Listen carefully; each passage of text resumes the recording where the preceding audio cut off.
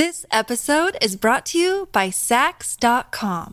At Saks.com, it's easy to find your new vibe. Dive into the Western trend with gold cowboy boots from Staud, or go full 90s throwback with platforms from Prada. You can shop for everything on your agenda, whether it's a breezy Zimmermann dress for a garden party or a bright Chloe blazer for brunch. Find inspiration for your new vibe every day at Saks.com.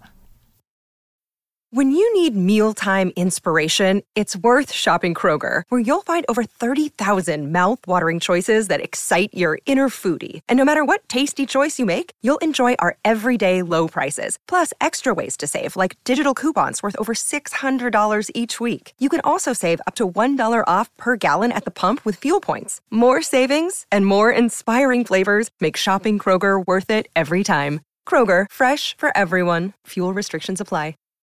Look, Bumble knows you're exhausted by dating. All the, must not take yourself too seriously, and 6'1" since that matters, and what do I even say other than, hey? Well, that's why they're introducing an all-new Bumble, with exciting features to make compatibility easier, starting the chat better, and dating safer. They've changed, so you don't have to. Download the new Bumble now. Welcome to the New Books Network. Hello, and welcome to the New Books Network. I'm your host, Michelle Da Silva, and I am delighted to be joined by Edward S. Cook, who is the Charles F. Montgomery Professor of American Decorative Arts at Yale University. We'll be talking about his new book, Global Objects: Toward a Connected Art History, published by Princeton University Press in 2022. Welcome, Ned, and thank you so much for joining us today. Pleasure to be here. Could you begin in classic New Books Network style by telling us a bit about yourself and your background and how you came to your research interests? Basically, what led you to write this book? That's never a direct line, is it? I started off as an undergrad here at Yale with an interest in history, American history, and was sort of not political history, not military history, not economic history. I wasn't quite sure what it was going to be initially, but I became interested in my junior year. All of a sudden, with the art gallery's collection here, I had access to objects, things that survived from the 17th, 18th, early 19th century at that point. And all of a sudden, I realized that these were incredible archival materials that allowed me to think about sort of everyday life. And I started to think about the colonial period in America. I started engaging with objects as nonverbal kinds of communication and archive material, and then sort of started to build from there as I went to graduate school. Started layering in labor history, bits of anthropology, and sort of almost developing this idea of objects not simply as formal kinds of materials, but also from an artisanal point of view. I became very interested in craftsman-client relationships, how objects are part of this sort of triangulation of interaction that oftentimes expressed points of view or input from both the consumer as well as the producer, and continued on in that vein, and sort of found myself teaching at that point pretty much sort of traditional American decorative arts, with the emphasis in the sort of late 70s, early 80s was probably on American made. This was in the aftermath of the bicentennial. So a lot of people were interested in what was made in America. There's a long tradition of American decorative arts. But as I came back to, and I sort of increased the time range into the present day, from the 17th century to the present. But when I came back to teach here at Yale in 92, I was very aware of that it was a different kind of world, that sort of the idea of multiculturalism was so much a part of what a contemporary student was interested in at that point. So I started designing courses not on what was made in America, but rather what kind of objects were in America that might have been might have been locally made, might have been imported, and trying to sort of mix it up a little bit. And what I did was I started following sort of the commodity chains, as it were, where these materials, objects, and then also materials came from, and to overturn some of the traditional ways that people had been thinking about art history at that point, which was look for an image that was a prototype, and then say automatically there was a diffusionist argument that it crossed the Atlantic as an idea, as an object, and then it was copied or whatever here in America. And I got more and more involved in sort of thinking about what's going on in an international world. And ultimately, it led me in the early 2000 teens, as we were debating as a department what to do for an introductory course in the history of art. How can we have a more sort of open-ended kind of introduction so that wasn't just sort of a history of Western art that people who wanted to do East Asian art, African art would feel disconnected from? How could we sort of, in other words, come up to speed in terms of what the kind of variety of students that we have at this point, so that people might find a point of entry, a commonality. And I found that, in addition to not sort of being a general introduction for people who are history of art majors, wouldn't it be great if someone knew that they were going to be a East Asianist, but maybe had a smattering of something from Europe, or somebody who does American had a smattering of South Asia. And if I could have a course that would bring a lot of these different things together, and naturally I came up with the idea of material culture, decorative arts, because these are universal kinds of objects. And so I came up with a course that was an introduction to the history of art that was all about decorative arts in a global context. And I thought these are students who are going to know something about what Canton was in the 17th and 18th century, what the Coromandel Coast was for textiles, what about copper alloys in Northern Africa, you name it. People could start to see ways in which the world was connected. And I started teaching the course, relying heavily on talking to colleagues here, elsewhere, to get suggested readings, and cobbled something together. And one of the things that I found so interesting is I didn't want to take a nation state approach. We're going to land in Europe this week, and then next week we'll be in Asia. And I didn't want to do chronology because I felt like chronology was another one of these ways of thinking about an evolutionary sense of history. And so the radical turn that I made was I'm going to start with raw materials. And then I'm going to work through sort of what I called the concrete, that is materials, processes for realization, to kind of trade, movement of objects, ideas, craftsmen, technology, and then function, but then start to get more and more abstract to go into things like memory and gift, to go into appearance and surface, to go into touch. So the idea is to sort of start concrete with specifics and then move to the abstract. And I've taught that for 8 years now. And each time, I learn more from continued reading, seeing things, travel, student input, my teaching fellows who come from a lot of different kinds of specialties, all of which starts to leaven the material I'm working with, and finally decided I have to write a book on this, because just sort of compiling a lot of different reserve readings, electronic resources, it was hard to bring it together. So I just decided I've got to write a book on this. And the students, that was the other thing that really encouraged me. Everybody who had TF for me said, you've got to write a book. This is really important stuff for these students. So I was emboldened by them to do something crazy.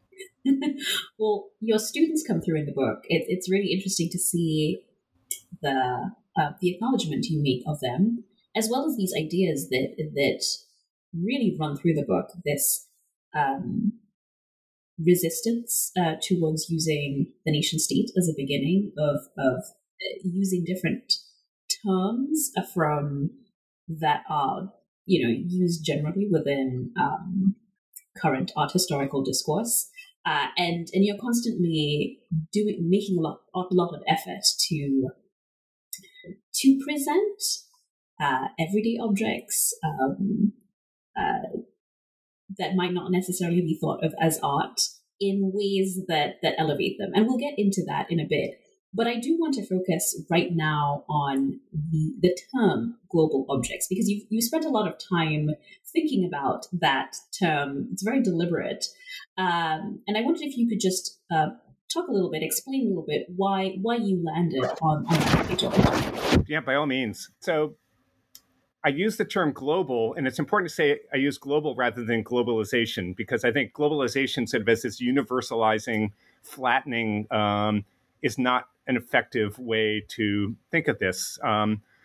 What I was really interested in is, as I said earlier, sort of transcending nation-state boundaries and thinking about the fluidity of the world, that oftentimes ideas, objects, people, and technologies flow in multi-directional ways. It's not as if it's going only from A to B, but sometimes while something's going from A to B to C, then something's going from C to D to A. And there's this kind of swirling of ripples. And I'm really reminded of something like Dipesh Chakrabarty's idea of sort of provincializing Europe. That was one of the real things that was so important to Chakrabarty's work, is that it is this kind of way of thinking about a connected world and not sort of giving a pure center or anything like that, but there are multiple centers, and there are literally things that are crossing right over each other at different points. And so the idea of ideas, not just inspiration, which oftentimes assumes a linearity, but actually thinking about the ways of different time, different space. The historian Zoltan Biederman came up with this term glocal to talk about South Asia. And I like that one because it really sort of says, it's an overlay. There's a global kind of network, but there are local networks too. And it's something that I really try to be attentive to thinking about. There are so many currents. There are currents on the top of the water, and then there are currents down below, sort of in the colder waters, as it were, that are maybe more local. And it's that idea of sort of, what was the classic bumper sticker that used to be, think global, act locally. So I like the idea, sort of like either the Chakrabarty's idea of the global or Biederman's notion about glocal that seem to sort of, I feel comfortable with that kind of way of thinking about connection, not leveling, but connection. And then I use the term object because I find, there are some other terms like artifact and things like that. Decorative art is a historical term, from a very specific point in time in the late 19th century. And I sort of, people get so enamored with a Heidegger sense of the thing, or Bill Brown's thing theory, talking about, objects are mere functional things. And a thing is the kind of a more abstract, meaningful, it's basically creating a new hierarchy of everyday objects. But I think object actually, the problem with thing theory is that it really dematerializes objects. It's the discourse around them and all of a sudden I'm reminded of Justin Pfeiffer's book, The Phantom Toll Booth, a child's book, in which when people don't pay attention to things, they disappear, like whole architecture disappears. And so to me, like thing theory, objects disappear because people just talk about them. And what I'm interested in is sort of the material, the material object, and the fact that, yes, it's functional, but function is lots of different things. In addition to meaning, symbolism, readaptation. I mean, there's so many ways that I think of object as being a much more expansive term than the way Heidegger and others have tried to portray it. Yeah, I could really see your grappling with this as you wrote the book, and I was particularly excited to see the way you engaged with Biderman as both a scholar of and a native of Sri Lanka. So that was a lot of fun to see, and I was really impressed the way you were able to compress your discussion of, say, trade routes into a very few pages, and it became very clear that the way you were able to do this was, again, not by focusing on nation states or by sort of disaggregating the objects into things, but by sort of following these flows in really interesting ways. One thing that I'm really sad about in terms of a podcast is that there's just no room for images, and your book is full of them. And they're not just for show, they do a lot of heavy lifting in articulating the arguments that you make in the book. And so before we get into the actual discussion of the images and the kinds of arguments you make with them, I wondered if you could talk a little bit about how you even amassed them, whether they were sort of part of the class, how you went about organizing them, because they do comparative work, you use them to contrast different ideas. How did you, in a very mechanical sense, pull these images together? Time, travel, internet, and colleagues, and like going through different writings and just sort of seeing what keeps appearing. That's the advantage of writing a book like this after teaching a course based, sort of developing ideas and building up a series of images. But, there are little things like I had the opportunity to go to Singapore to teach for Yale National University in Singapore just for a 1-week class. And I said, I really want to go to the Asia Civilizations Museum. That's one of these ones that I've really wanted to see the collection. So I got to go early and spend a lot of time with that collection. And that's what's important, is to see some of these amazing collections drawn from different regions. And so I was able to sequence a lot of travel because I also want to see as many things firsthand and, if possible, handle them. Because, as you know from the last chapter, handling objects is critical in terms of weight, surface, temperature, all sorts of things that sort of give you some sort of sense of the purpose and the possibilities of an object.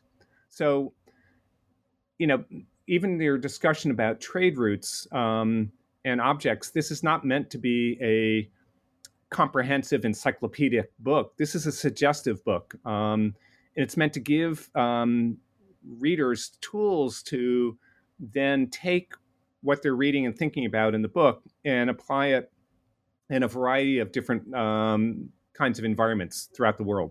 That's the idea. Sort of like this is merely a blueprint of sort for what can be done. Yeah, and I'd like to dive now into the work that you're doing in the book, the kinds of tools that you're trying to provide to the reader, and perhaps ask you to engage in some ekphrasis, because we can't physically see the images in the space of the podcast. I really want to use this space to convince listeners that they need to get a hold of this book. So one way that you challenge the so-called standard art historical analysis is through a discussion of copies. You are very keen to assure the reader that they're not some poor versions of some ideal form somewhere in the world, but they are very deliberate kinds of translations, and you call them edits, in fact, of varieties of objects that are coming, that are flowing in and out of regions.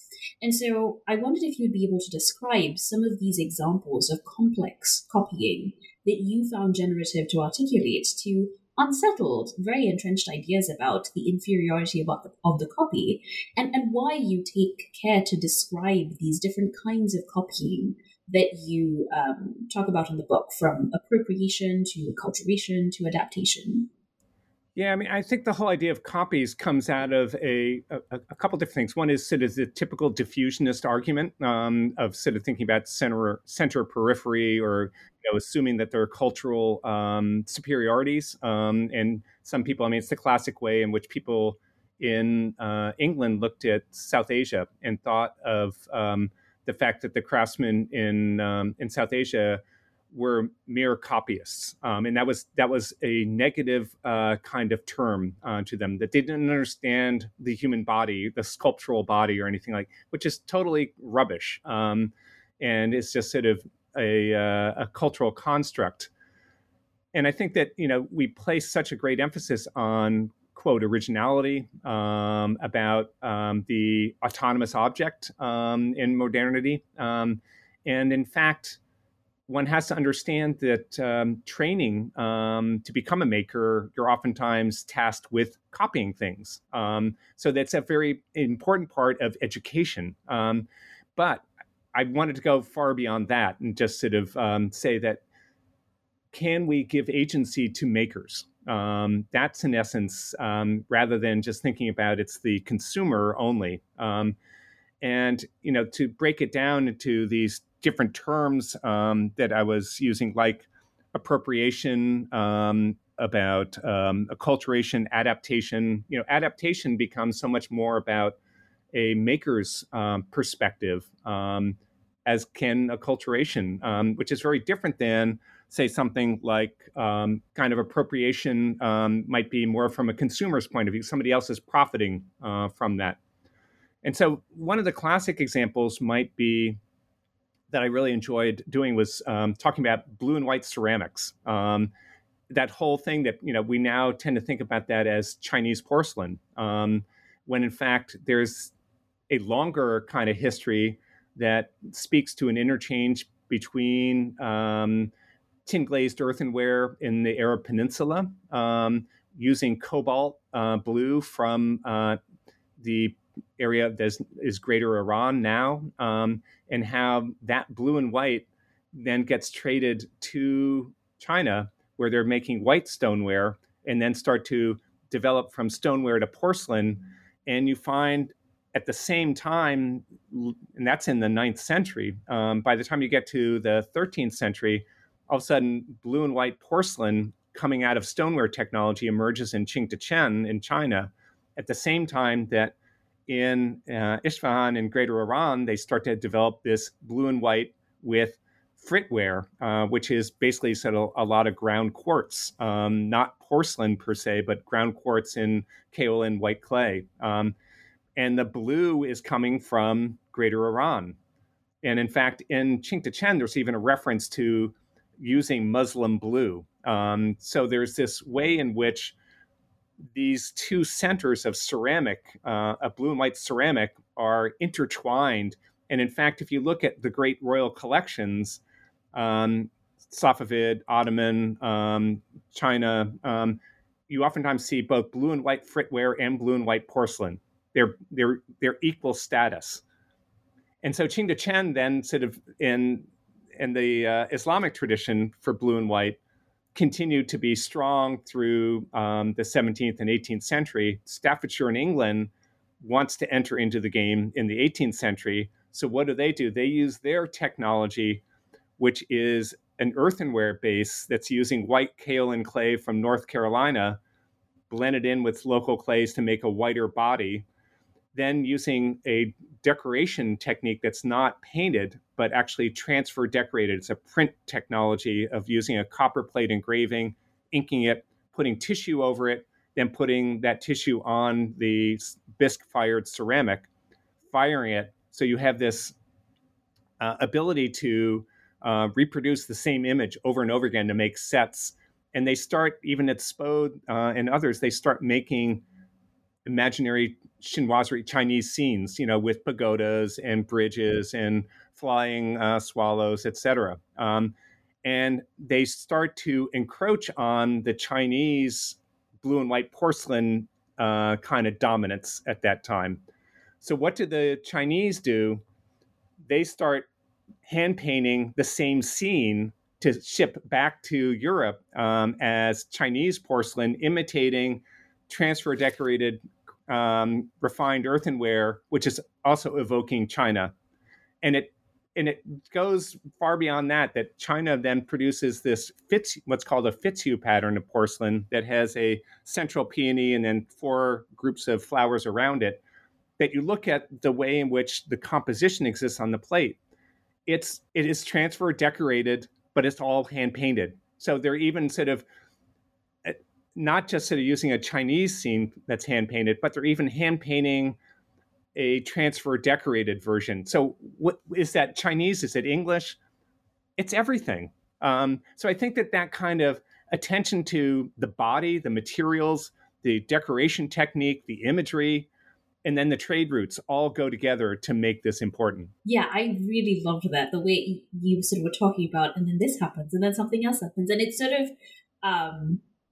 it's almost like turning the book into a kind of detective novel, which I really enjoyed, of the piecing together of the story that doesn't have one linear narrative. And I think that's what I really appreciated, that a book is linear, and yet you managed to turn this very complex, non-linear story into something that you could follow, and the images played a huge role in that. And that's the whole idea of connected, sort of like that's why that's in the title as well, is the thinking about connections, and they go in multiple directions in ways that are unanticipated. Yes, and I really enjoyed that. And this is again very personal to me, again as someone coming from South Asia who grew up learning to appreciate the art of copying, of seeing it as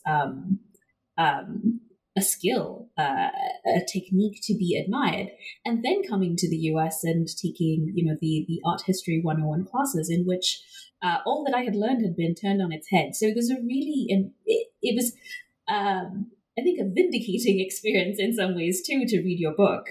The other thing that's kind of interesting about that kind of contrast is that a lot of traditional introductory art history classes are taught with objects that are fixed in place.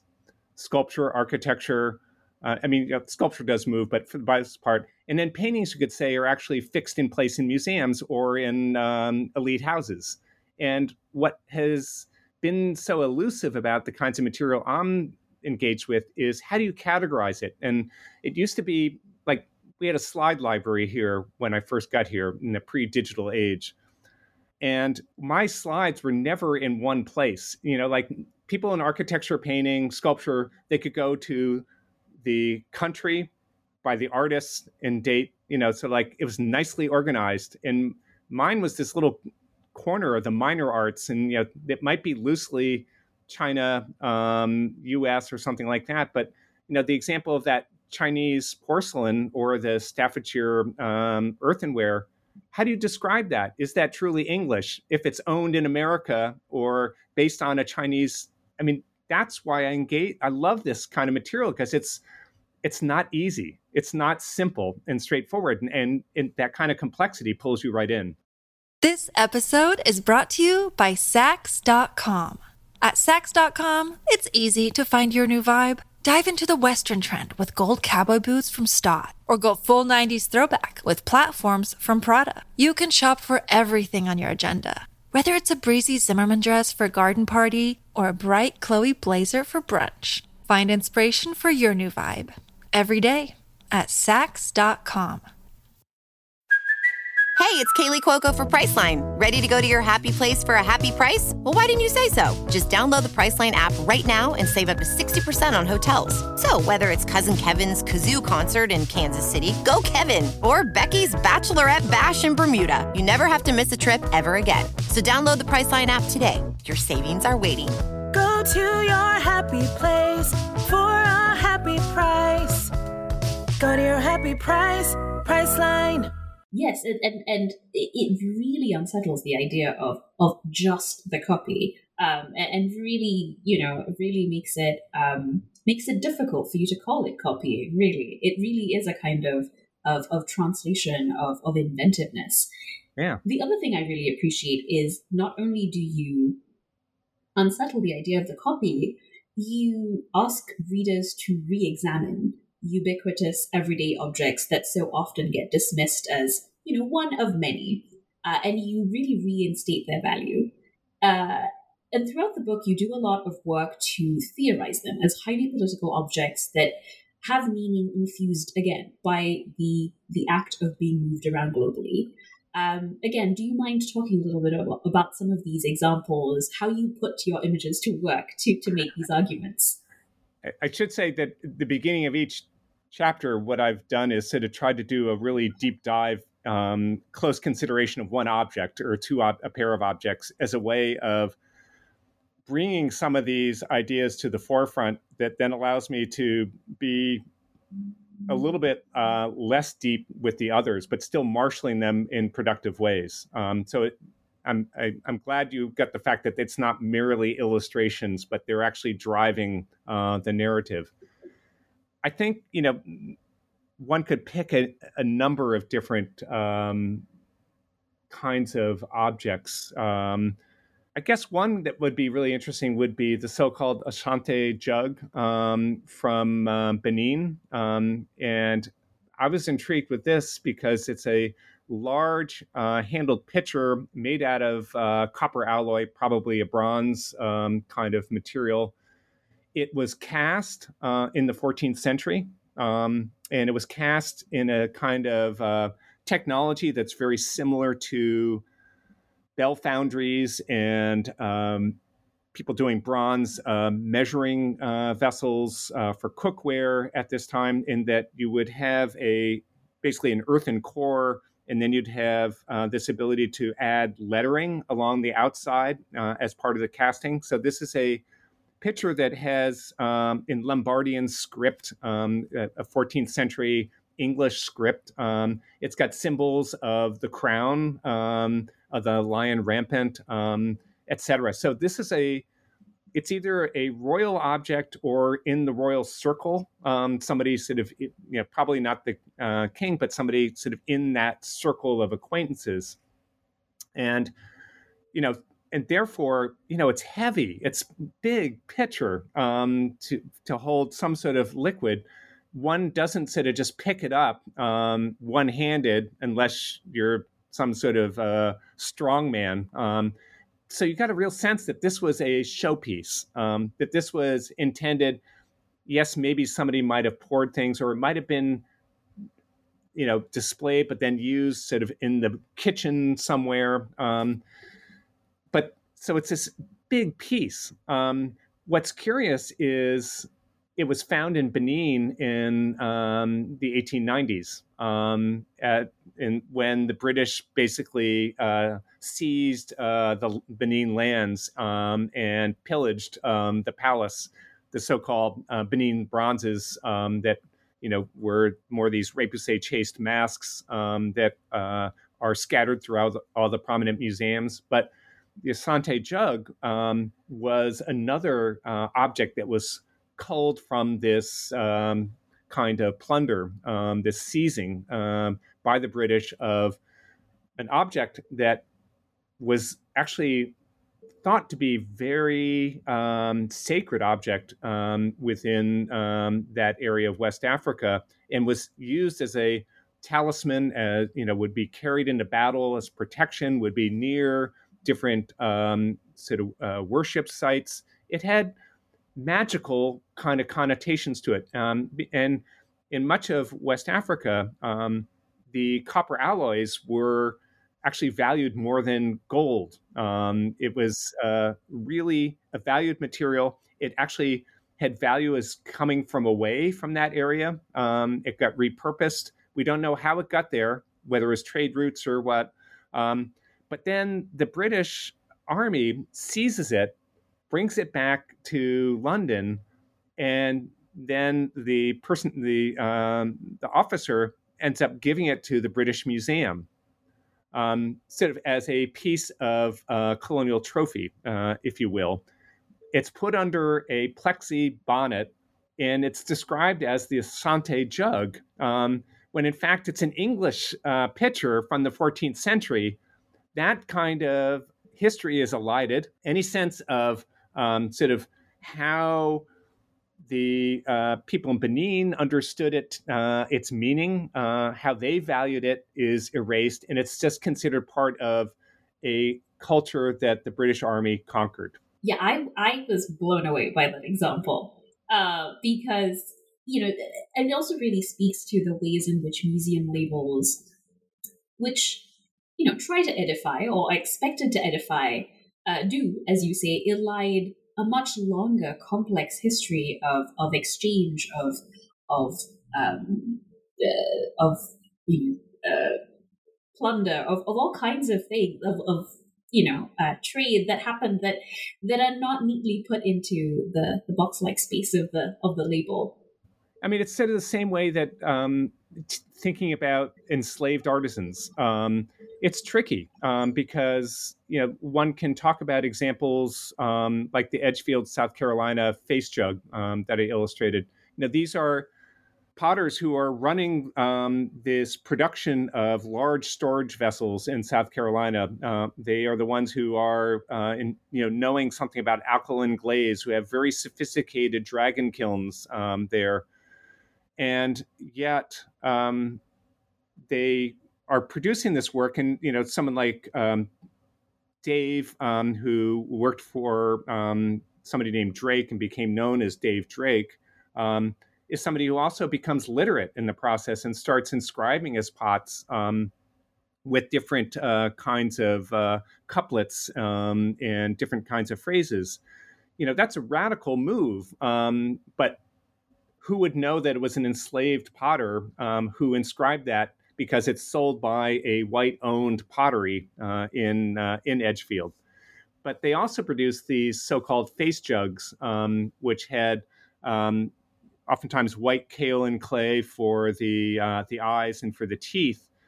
And for the long time, people had just thought, here they are just simply copying so-called Toby jugs from England. They were incapable of having their own tradition, when in fact there is evidence that they are producing these face jugs as sort of a South Carolina version of a Nikisi, a Congo kind of ritualistic object, that this is meant to be a protecting kind of influence. And the face jugs become so important, they are carried north when certain citizens of Edgefield migrate north to Philadelphia and elsewhere. So that's a very political object as well. Yeah. And you do a lot of work to I think bring to the fore those histories that often get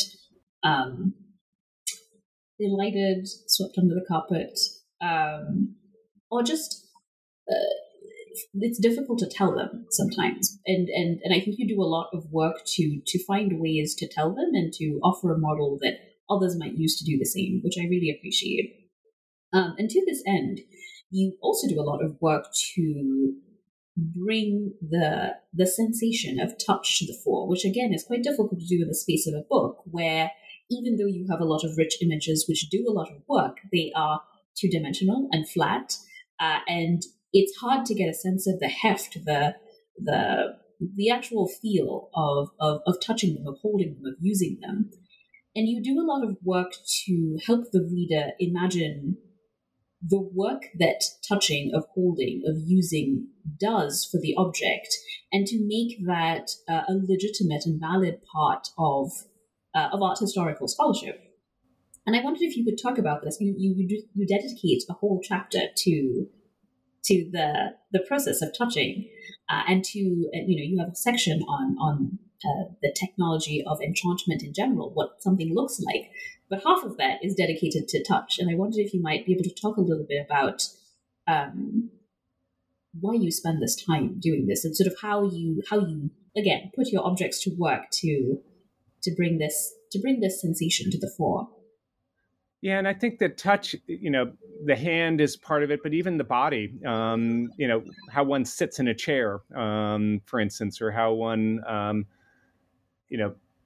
pours, the hand is definitely part of the eye, the brain, and the hand all work together as receptors. the most nerve endings we have are in your fingertips. That says a lot. And I find, so this is antithetical to museum work where, you look, don't touch. And it's one of the things I love teaching this course is that every week I have sections in the art gallery in a dedicated object study room that I have objects culled from the art gallery's collection and allow students to touch, to look on the inside, to look on the backside, to understand what's the difference in texture between raffia, jute, cotton, linen, silk, sort of like looking at weaving structure. All this is so important, and you can't see it if it's on a wall 3 feet from you, or to think about the inside of the Ashanti jug, to think about the inside of a drawer of a chest of drawers. You need to have access to that because that's oftentimes where economic decisions are made. It gives you a sense of process, and it's not as if there's a single process that's popular at any moment in time. Craftsmen oftentimes have a number of options. They're choosing an option for a reason, and so it's important. Many times people are taught sort of skills of connoisseurship, of looking at an object and being able to say, is it authentic? How was it made? But they think of that kind of connoisseurship as an end unto itself. To me, it's the mere beginning. It's how you pick up the physical attributes, but then what are you going to do with what you've noticed? How can you put that not as a means of identification, of putting something into a nice little taxonomical pigeonhole, but how can you say, oh, at this time, there are all these options. Why did this person go with this? And what's the relationship of the technology to the form, to the imagery? It just opens up. And that's what the joy of teaching this material or writing the book is, seeing this kind of lateral thinking. And touch becomes such an important part of it, because that's what got me interested in this, the field to begin with. Is I remember that the person who taught the course that said it was pivotal was Charles Montgomery, who was a curator and professor here. So it's eerie in some respects. I acknowledge that. But he ran a seminar on silver, American silver. And I still remember that at that point, he, as a curator, could allow students to handle with gloves, albeit, but still he could fill tankards and flagons with soda. He didn't put beer or wine in it, but I still remember to this day of what a pewter kind of mug felt like on my lips versus a silver mug. The silver was much colder than the pewter, and that's fascinating. How can you know that unless you do this? And I had a job working in the American Arts Office my senior year, and one of the things I did was I polished silver and wrote sort of catalog descriptions and things like that. That was an incredible experience to just be handling all that stuff while you're polishing it, while you're engaged with it. And it's all about touch and thinking about thinness of material, thinking about heft. It gives a whole different perspective. So that's why I wanted to devote a whole chapter to touch, because I feel like you learn so much by handling an object. So one thing that's really come through on the topic of touch is, or rather something that I've been thinking a lot about as I was reading the book, is the ways in which you include objects that, thanks to museums or other kinds of private collections, you're able to pull them into conversation, into a series of comparisons and contrasts that might not otherwise have been possible if they weren't in these collections. But they're also mediated, again, by connoisseurs, by collectors, by curators. So there's a little bit of a tension there, and I was curious about maybe some of the challenges that you've had to think about as you work with essentially what you have in order to make the arguments that you do.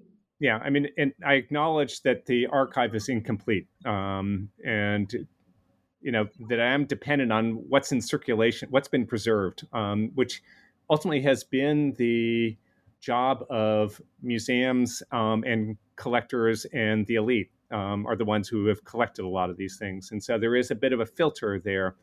Um, I've spent a lot of time, you know, underwater archaeology has been very helpful with ceramics. And so seeing sherds, it's not always what I'm showing images of, but oftentimes when you go through the footnotes, you'll see a lot of references to that kind of research that then I'm looking for whole objects that have survived that might perhaps give you a better sense.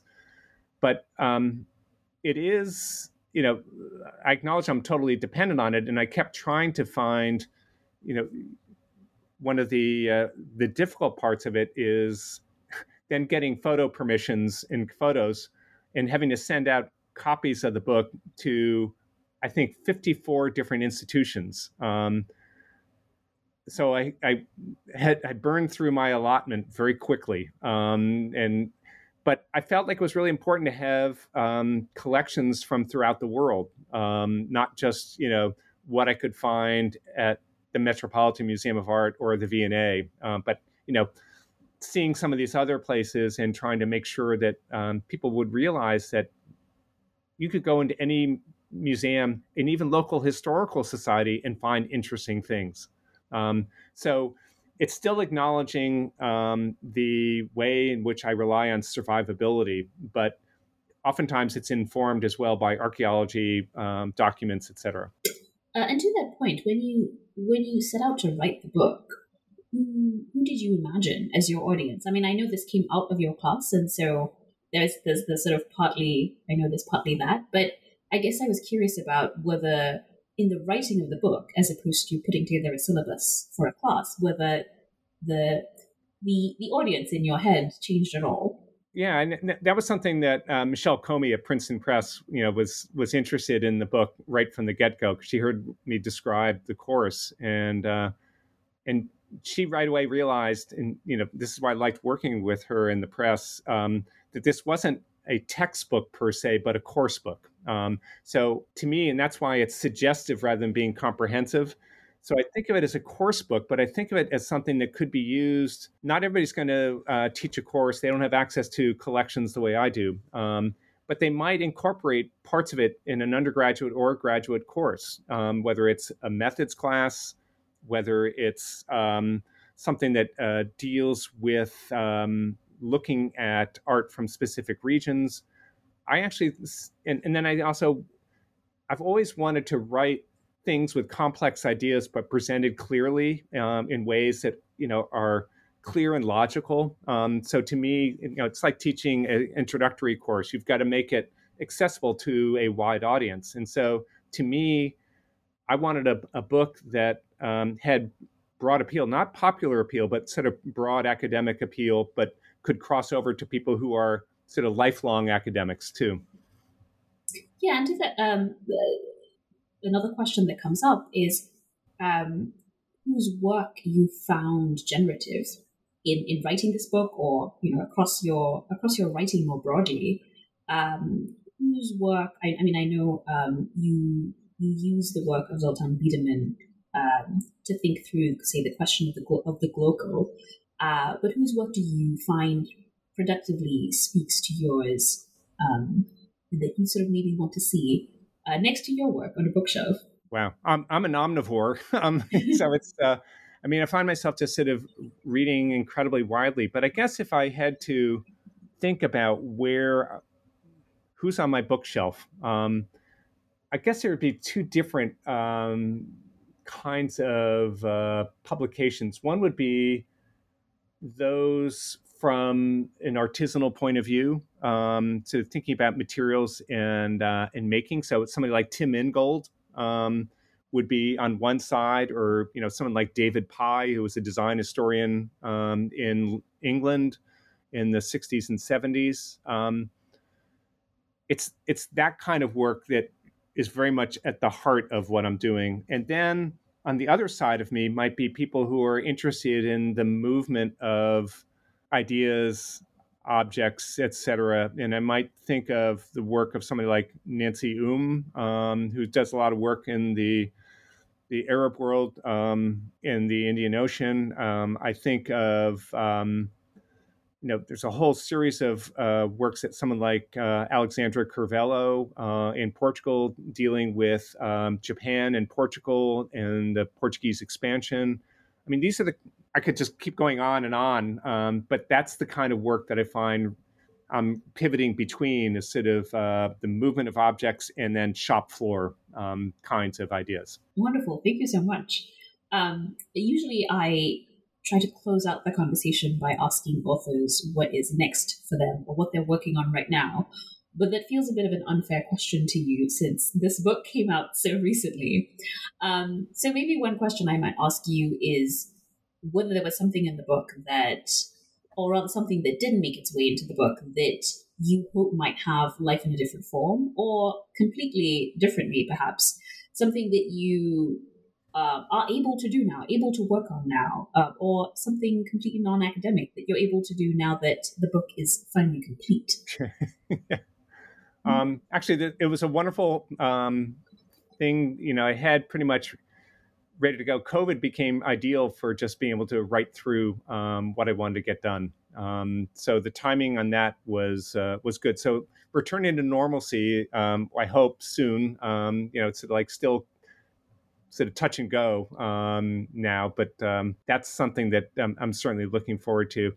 I think, I don't see this as an end point in some respects, and I'll be teaching with it for the first time this spring. So it's going to be interesting to see what effect that has. So I'm kind of open-ended in terms of what's going to happen off of that. But in the meantime, this summer, while production was ongoing, I got a chance to do some other writing, some more discrete sort of essay chapters for different publications, compilations. And one was in regard to a conference that was organized in Kyushu by Anton Schweitzer and my colleague here, Mimi Yang Purksuan, on Japan and the sort of early modern world.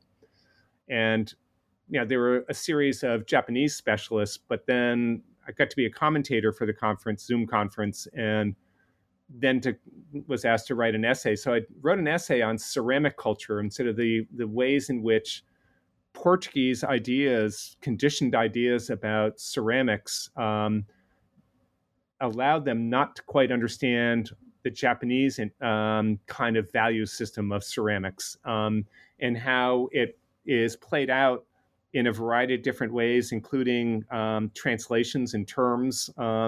They lump everything as earthenware. And it's so curious how, if you think about sort of the idea of ceramic culture, that the Portuguese only valued highest white, shiny porcelain, lightweight. And the Japanese had a much more sophisticated sense of where stoneware was, where earthenware was, where porcelain was. And the Portuguese, they were kind of only interested in one approach, and the rest of it was inferior in some ways. So I was really interested in that kind of tension that existed there. Well, that's really interesting. And how exciting that you get to teach with this next term too. Yeah.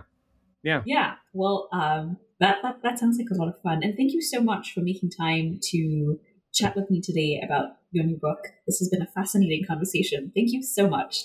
Thank you for taking the time to read it so thoroughly. My pleasure. No, and it was a joy to do that.